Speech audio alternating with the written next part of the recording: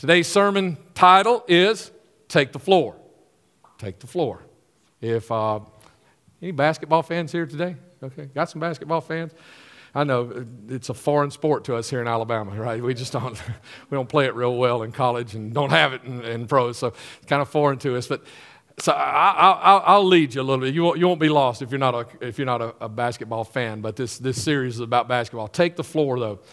If you're not a basketball fan, you might not really think about this. When I played basketball and we took the floor, it wasn't like, okay, let's go start the game.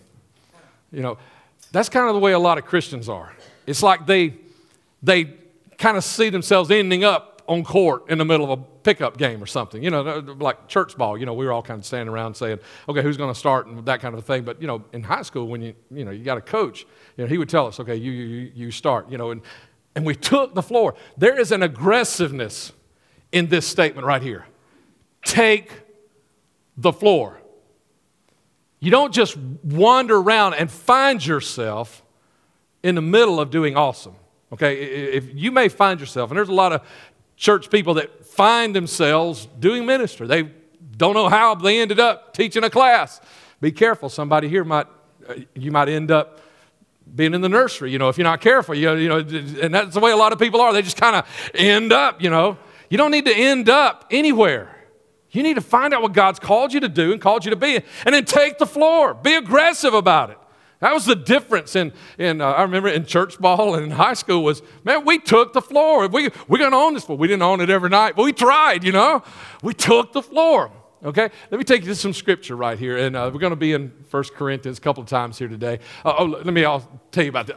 This is something you'll hear around 29:11 a lot. If you haven't heard this, you haven't been here very long, you haven't heard this. Everyone has something awesome to do for God. Everyone. If you could reach out, everybody you can touch right now around you, they have something awesome to do for God. Everybody hearing this, you have something awesome to do for God. And that may be a foreign idea to you. You may have never thought about, I got something awesome to do for God. Yes, you have something awesome to do for God. And this may be the first time you've ever really thought about it. Maybe the first time, if you really try to do this may be the first time you really try. For some of you, you might not even have a relationship with Jesus yet. And you're thinking, I don't even know Jesus. You know, he and I, we don't talk or anything. You still have something awesome to do for him. Because you were formed in your mother's womb by God. And when he was doing that, he was giving you certain characteristics and traits and personalities and gifts.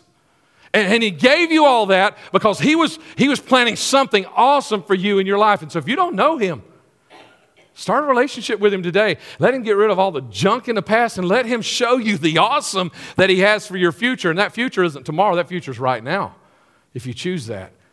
You have something awesome to do for Jesus. 1 Corinthians chapter 9, verse 24 through 27. Don't you know that the runners in a stadium all race? Okay, I know we're using a different sport here, but basketball was not invented yet when Paul was writing this, so he had to write about track, okay? Don't you know that the runners in a stadium all race, but only one receives the prize. Run in such a way to win the prize. Don't just show up. Don't just find yourself out on the track and say, oh, my goodness, guys are running. I guess I better run too. I mean, that's the way a lot of Christians, I think, do. Don't just run in such a way that you get the prize. Everyone who competes exercises self-control in everything. So he's talking a little bit about the things you have to do to prepare yourself. However, they do it to receive a crown that will fade away, but we a crown that will never fade away. Everything you win on this earth, even accolades, all will fade away. But trophies, awards, all those things, it all fades away. But we're going after something that won't fade away. And if they have to work, athletes have to work to get to that prize, we have to work too. And we should be excited to work because we're working over something that'll never fade away. Therefore, I do not run like one who runs aimlessly. I don't kind of end up down on the track and think I'll run a while. No, I don't do that. I choose. I'm taking the floor. I don't box like one beating just against the air, flailing around at nothing. No, I'm focused. I'm taking the floor. Instead, I discipline my body and I bring it under strict control so that after preaching to others, I myself will not be disqualified. You're called to do something awesome. Don't just end up in something. You're called to do something awesome. And what he's talking about here is going after that process. No athlete just wants a spot on the bench. No competitor just wants a uniform. They want the win. Go for the win. Go for the championship. Go for the ring. Go for the cup. Go for the green jacket. Whatever it is, your spot in life, go for whatever it is, but go for awesome. God didn't just call you to be his son. He called you to be his awesome son or his awesome daughter. And you might look around you and say, well, my life's not real awesome right now. Take the floor.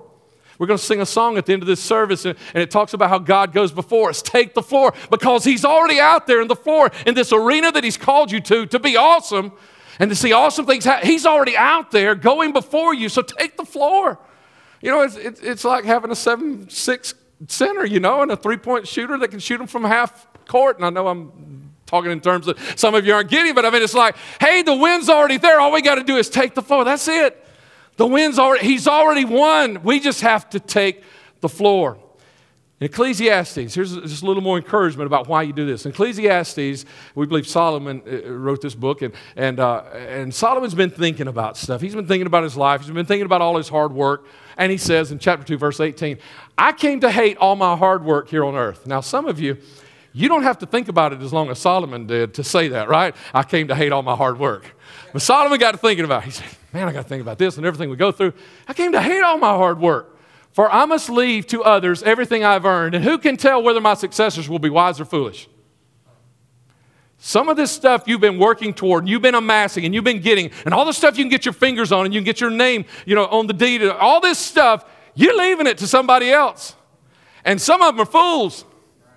And they're going to lose it, or break it, or mess it up, or waste it, or whatever. That's what everything we do here on this earth, you take nothing with you. When you leave this earth, your hands are empty. You might have your hands full of stuff right now, but they are empty. Yet they will control everything I have. These fools, gained by my skill, everything I've gained by my skill and hard work under the sun. How meaningless this is.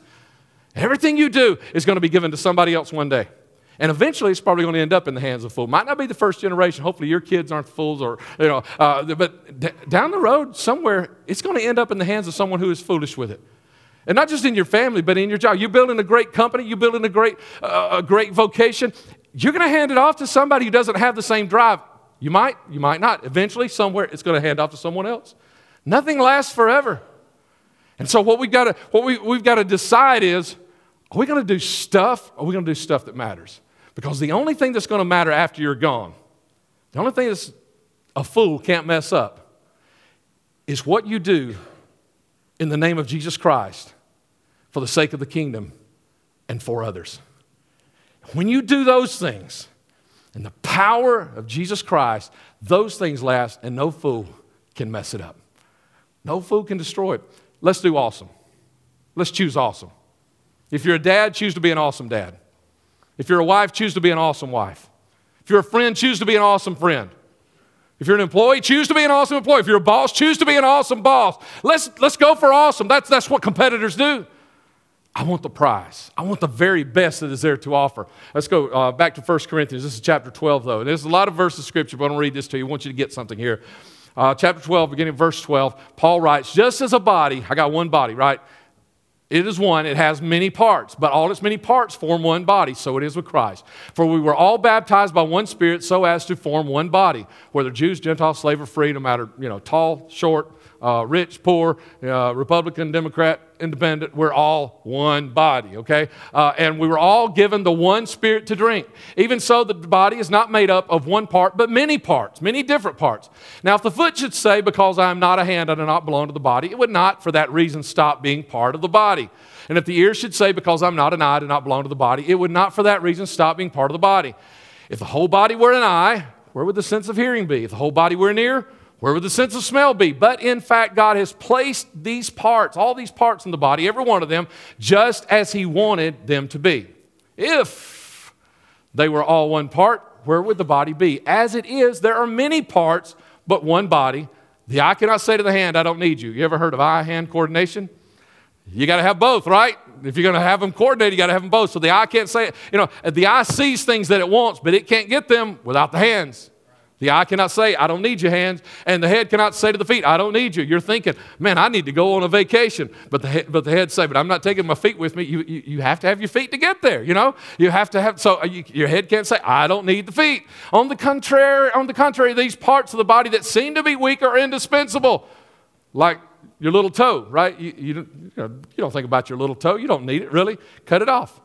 Cut it off and just see, and you'll understand that, yeah, all these things you're needed. The parts that are unpresentable are treated with special modesty, while other presentable parts need no special treatment. But God has put the body together, giving greater honor to even parts that lack the honor, so that there should be no division in the body. Think about the body of Christ. Those parts without honor, God gives greater honor to, so that there will be no division of the body, but that its parts should have equal concern for each other. If one part suffers, every part suffers with it. If one part is honored, every part rejoices with it.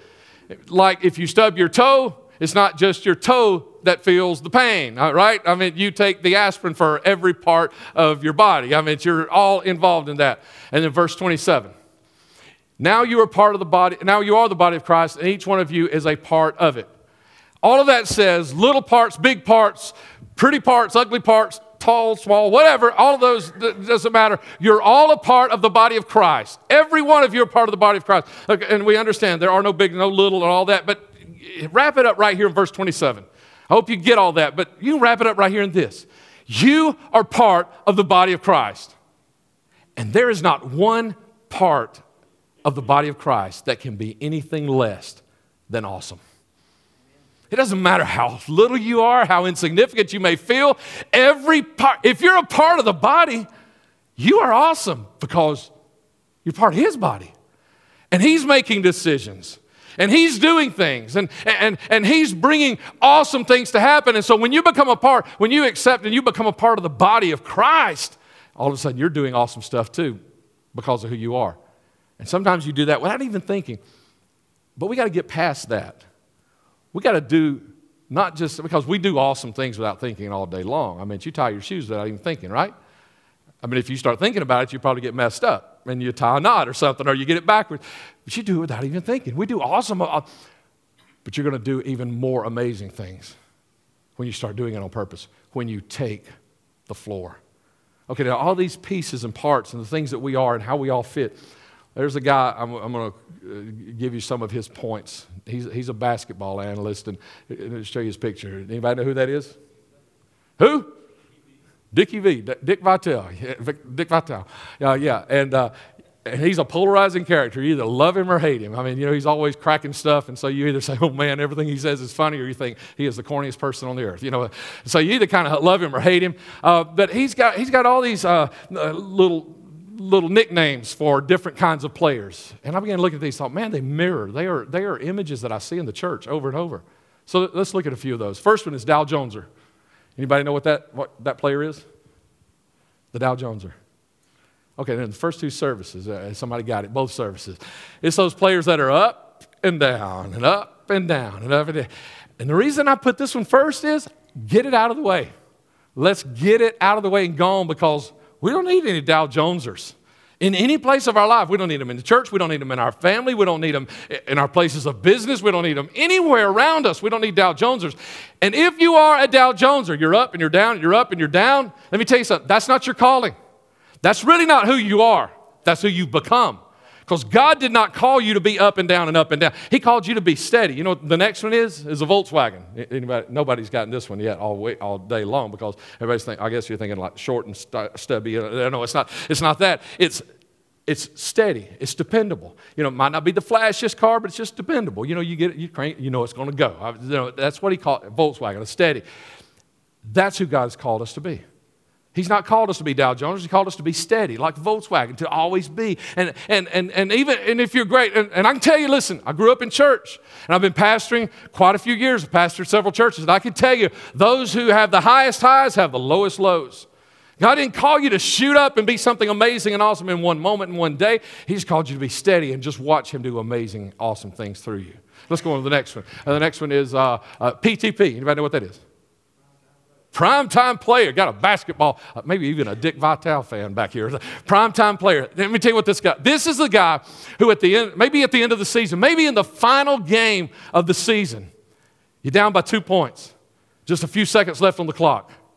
And the ball is past him. He's behind the three-point line. He takes the shot, 3 points. They win the game. They win the championship. Prime-time player. That's what he is. Prime-time players are who they write articles about. Prime-time players are the guys who get their picture on the front of Sports Illustrated that week.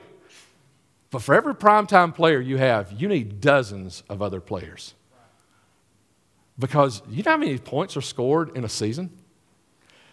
Every team averages about 2,000 points in a season. You don't get the opportunity to shoot the game-winning three-pointer without the other 2,000 points. And if that's the only three he shot, I guarantee you some little kid gets out there and shoots the last three-pointer, and he becomes the hero, but he didn't get the chance to be the hero without the other 2,000 points that were scored all season long. And all those other players that played, and all those, okay, here's the correlation for the church. You come on Sunday morning looking to the three-point player right up here. And Jamie. Jamie's a good three-point shot as well. And then you come in here, because more of you in this service than the first two, you've had a week. And you come here and you say, I just want the pastor to bless me today. Or you say, I hope they sing a song that just lifts me up. And man, you want to go out of here high-fiving, say, yeah, we won today. And you're excited. The pastor has pumped you back up. And it's amazing. Man, we've got the best pastor because he always makes me so excited when church is over. But can I tell you something? I mean, yeah, you want to write an article about me. But I don't get the chance to shoot the last shot until you make it through the week. You've been fighting all week long, and you held it together. You've been making the shots all week long. You've been working. You've been fighting. You've been praying. And even though you feel like sometimes, man, I blew it. I fumbled it here. I stepped out of bounds here. I made some mistakes along the way, but you held it together. And so if today you show up and Jamie sings the song and now you're on cloud nine or pastor preaches you and you're excited, ready to go again, you understand. The only reason we got the chance to put you over the top is because you fought through the whole thing all week long. You scored the 2,000 points all week long just to get to this point. You have a bigger part in the victory that we have right now, that you have today, than I have. You just gave me the opportunity to do something special today because of your effort. Let's go on. The next one is the glue guys. Now he actually was quoted exactly what he means, so I just had to read this to you. He said, glue guys are not the superstars. See, that's who you think you are. I'm not the PTP. Hang on. I'm going to show you are. That'll be in just a few moments. I'm not a PTP. I'm a glue guy. We're not superstars. They're not the number one option. They just do things only coaches really appreciate. I've said a lot of times that the guys back in the AV booth back there, they're like the offensive linemen of football. Nobody knows they're there until they mess up. You let an offensive lineman miss a block and the quarterback gets sacked. And they're like, okay, where were you? Nobody paid attention to him for 20 plays, until all of a sudden, same thing, everything's going well, worship's going well, and then all of a sudden somebody's got a solo in the middle of one of the songs, they start singing, and it's, everybody's looking around. Did you go to sleep? Everybody's looking around up there at them because, boom, the soloist just got sacked, right? They they weren't where they were supposed to be. And everybody's like, where were you?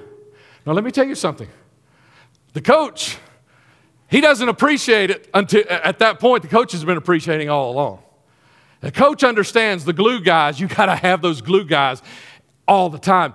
And I'm just the assistant coach. There's another coach that is paying attention to every little thing you do. And these glue guys are so important. The stars get the headlines, but it's the glue guys that help you get in the winner's circle. They're the ones that score the 2,000 just to get you to the last game, to get you to the last second.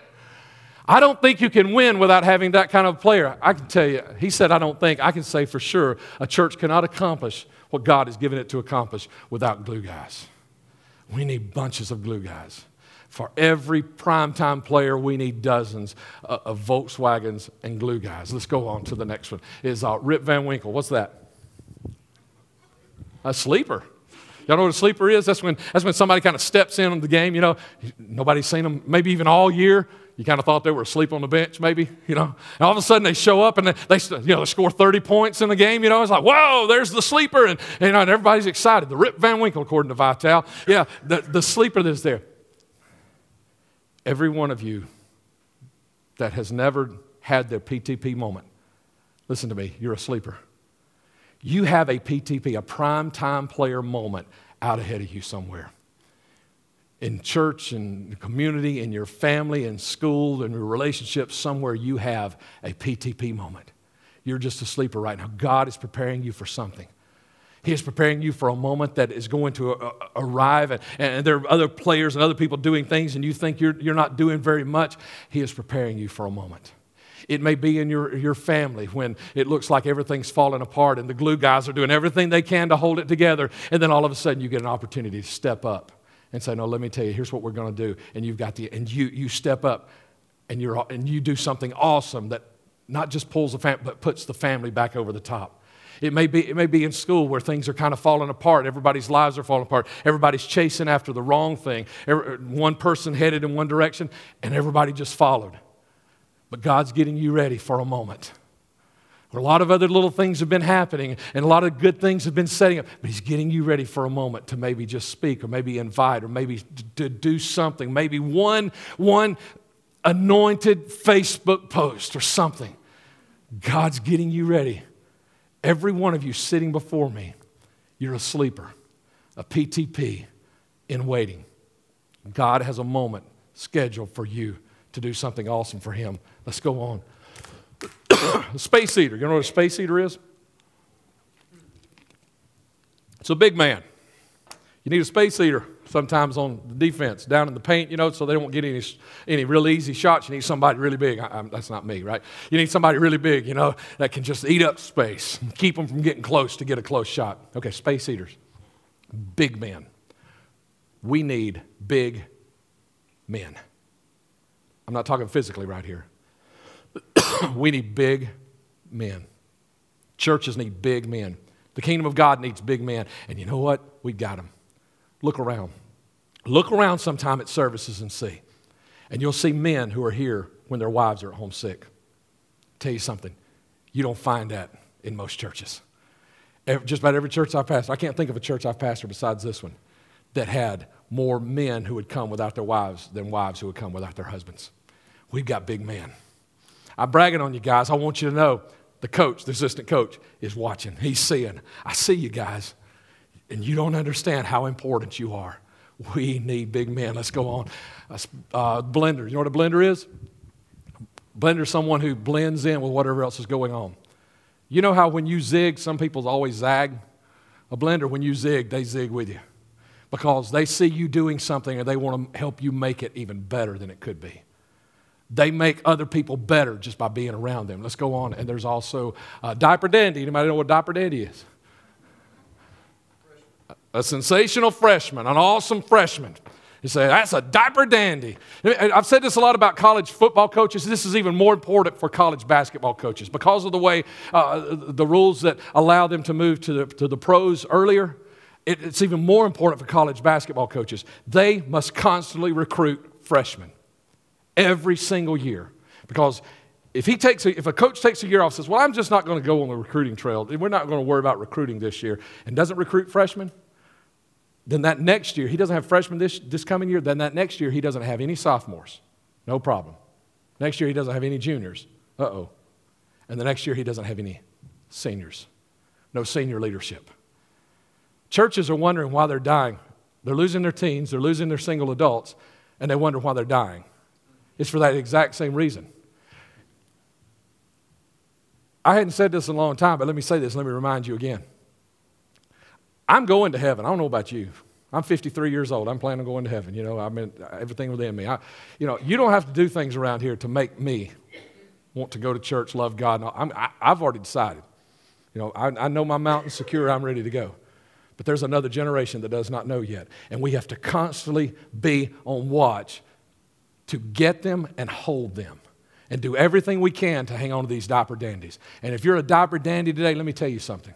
If you're old enough to be in this service and listen to worship and listen to a sermon, then your day is not someday. You are not the church of tomorrow. You're not the church of the future. You're the church of right now. Get off the bench. Get in the game. You've got a shot to make. You've got something to do. You've got somebody to cover. You've got a spot to fill. You've got something awesome to do for God. If you're old enough to hear a sermon, you're old enough to do something amazing for God.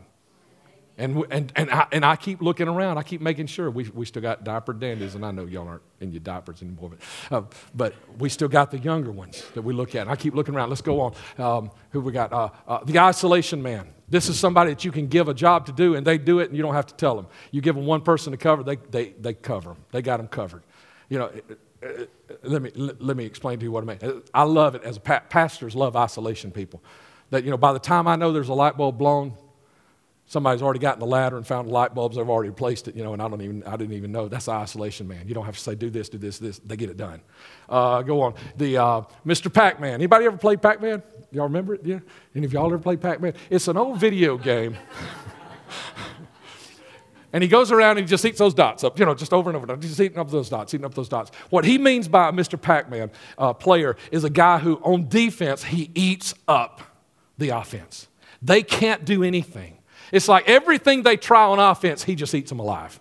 They can't get by him. He's slapping the ball away when they're trying to drive, you know, the lane or whatever. You know, he's just eating them up on defense. You need to get this. Some of this may have sounded cute to you. This is very serious right here. This is very serious. You need to get this. Think about, let's start with dads here for just a moment. Dad, you need to be a Mr. Pac-Man, because there's an enemy out to destroy your marriage, your home, your kids. You can't sit by anymore and look out on the court and say, oh man, did you see what he did? You can't do that. You got to say, he's got a plan against, you look at that, I see the play he's about to run. You got to be Pac-Man. You got to get out there and get in the middle of that. And you got to stop it, because you're the dad. You're the man. You get out there and you stop that play right where, and you eat it alive and say, not my family, not my home, not my kids. That goes for every one of us as well, not just the dads. You got to become Pac-Man in your own lives. And when you see the enemy start to launch a play against you, don't sit back there and say, oh my, look what he's about to do. No, you say, I see what he's about to do, and by the power of Jesus Christ in me, he is not going to do it, because I'm taking this is my floor that he's given me. This is my life that God has given me. This is my marriage. This is my home. And for those of you not married, this is your marriage one day that's coming, and he's already working against your marriage. You say, no, I see this play he's making to destroy this, but this, by the power of God that is in me, it is not going to happen. And you go eat it up. You eat it up. The last one is 3D, right? Yeah, the 3D man. And only you basketball people will get this quick, but I don't have time to explain all of it. He drives, he draws, and he dishes. Let me just tell you let me give you the church correlation here. He drives. He drives the lane. He doesn't need somebody to tell him. I got the drive. I got the drive. Nobody has to wake you up on Monday morning and say, you need to get up and go to work because you got bills to pay. Nobody has to wake you up and say, you need to get up and take care of your kids because you've got kids to take care of. You've got your own drive. There are people around you who are dying and going to hell. Nobody has to say, wake up, there are people who are dying around you going to hell. You don't need somebody to tell you that. You see that every day. You have the drive and you have the passion, but you also have the drawing capability. He draws people to him. And I know you think, well, but that's something you're just born with. You know, I'm not pretty, so I don't draw people by my looks, and I don't tell jokes, you know, and so I don't draw people by my winning personality. That's the physical way to draw people. But there's a spiritual way. When you get your life full of the power of God, people will be drawn to you. Now, there will be people who are in rebellion that won't want to spend a moment's time around you until they get in trouble. And when they need prayer, I guarantee you, if you got the power of God in you and they have been uncomfortable when they've been in their rebellion, when they get in trouble, they're going to know exactly where to go to ask for prayer. The power of God will draw people. Get the power of God in you. Drives, he draws, and he dishes. This is basically a pass. He draws people and he dishes. This guy, this man, this person, this woman, this lady, this young lady impacts more people than anybody else, because they impact the entire court by driving, drawing, and dishing. And what they do, and this is something that I see leaders have to do more than anybody else, is leaders have to set others up for victory. And that's what he does, is he drives, he draws, and then he dishes off for that person to make their shot, to win their championship, to get their ring. And that's what they do. And we as leaders, we're not called to do everything. We're called to lead others and help others, dish off to them. But that's not just a call for leaders. Every one of us needs to be looking around. Who can we help win their championship in their life? And I can make the argument that The vision statement of this church is to engage others for Jesus Christ, especially the unchurched. And the mission statement is to disciple them into being followers of Christ. And so in doing so, helping them set them up. Our tagline since before we launched is, we dare you to dream. That's what we're talking about here. Help people realize the dreams that God had for their life. That's what we're called to do. So you know what it's time to do now? It's time to clear the bench. Clear the bench. If you're a basketball fan, you understand what that means. That means when the game gets late, and we're so far ahead they can't catch us, then we're going to let everybody on the bench play now. Little Johnny that can't really shoot, we're going to let him play now. That's what it means in basketball terms. That's not what it means in the church. That's not what it means when God looks at you as a parent or as a friend or as a boss or an employee, and he says, you've got something awesome to do for me. There's not a bench. You understand that? There is not a bench. God does not have a bench. Who told you there was a bench? Yet there are thousands of Christians today sitting on church seats thinking they're sitting on the bench, watching somebody else do that. There is no bench. There's only two places to be. That's either on the floor, take the floor, or in the stands. There is no bench. You see, God is not limited by the 5. You can only have 5 on a basketball team on the court at the same time. God's not limited by that. And you ever been to that church? You ever been there? That there only 5 people could actually minister and everybody else was just kind of watching? That's not 2911. That is anti who we are, because everybody has something awesome to do for Jesus. And it's not limited to 5. Every one of us needs to get on the floor. We got to take the floor. You've got something awesome to do. And there is no bench. If you think you've been sitting on the bench, no, you've been sitting in the stands. There is no bench. If you've been sitting, you've been waiting, they don't call people out of the stands to play. They don't do that. You have to decide, I'm taking the floor. It's time to clear the bench. Stand up off the bench. Would you come join us at the front? If you're a first-time attender, let me just tell you, we like to close around front with a final prayer and a final song. And if you're comfortable, we'd love to have you join us at the front. Let's clear the bench. One last thing. When the game comes down to the wire, you're down by 2 points, a few seconds on the clock. Everybody knows who's going to take the shot. Nobody has to ask the coach who's going to take the shot, because our three-point shooter is going to take the shot. Nobody has. Fans know. If you follow a team, you know who's going to take the shot.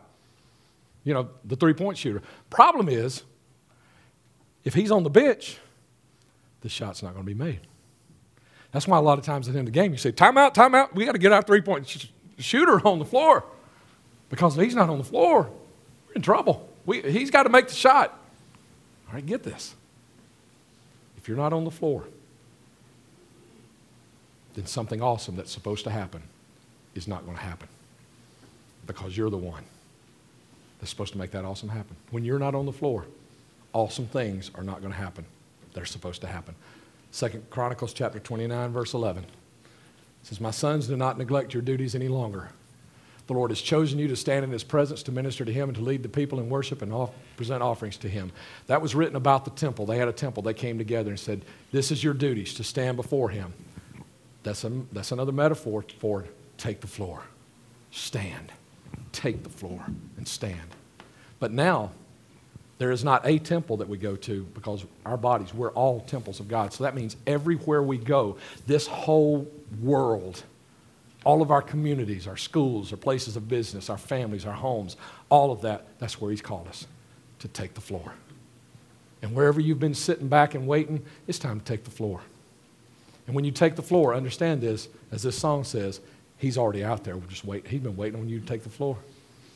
He's been waiting on you. He's been waiting on victory. Victory said, it's kind of like I got a timeout. I'm just waiting on you to get out here so we can win this game, so we can get the championship. Take the floor today. Bow with me, would you?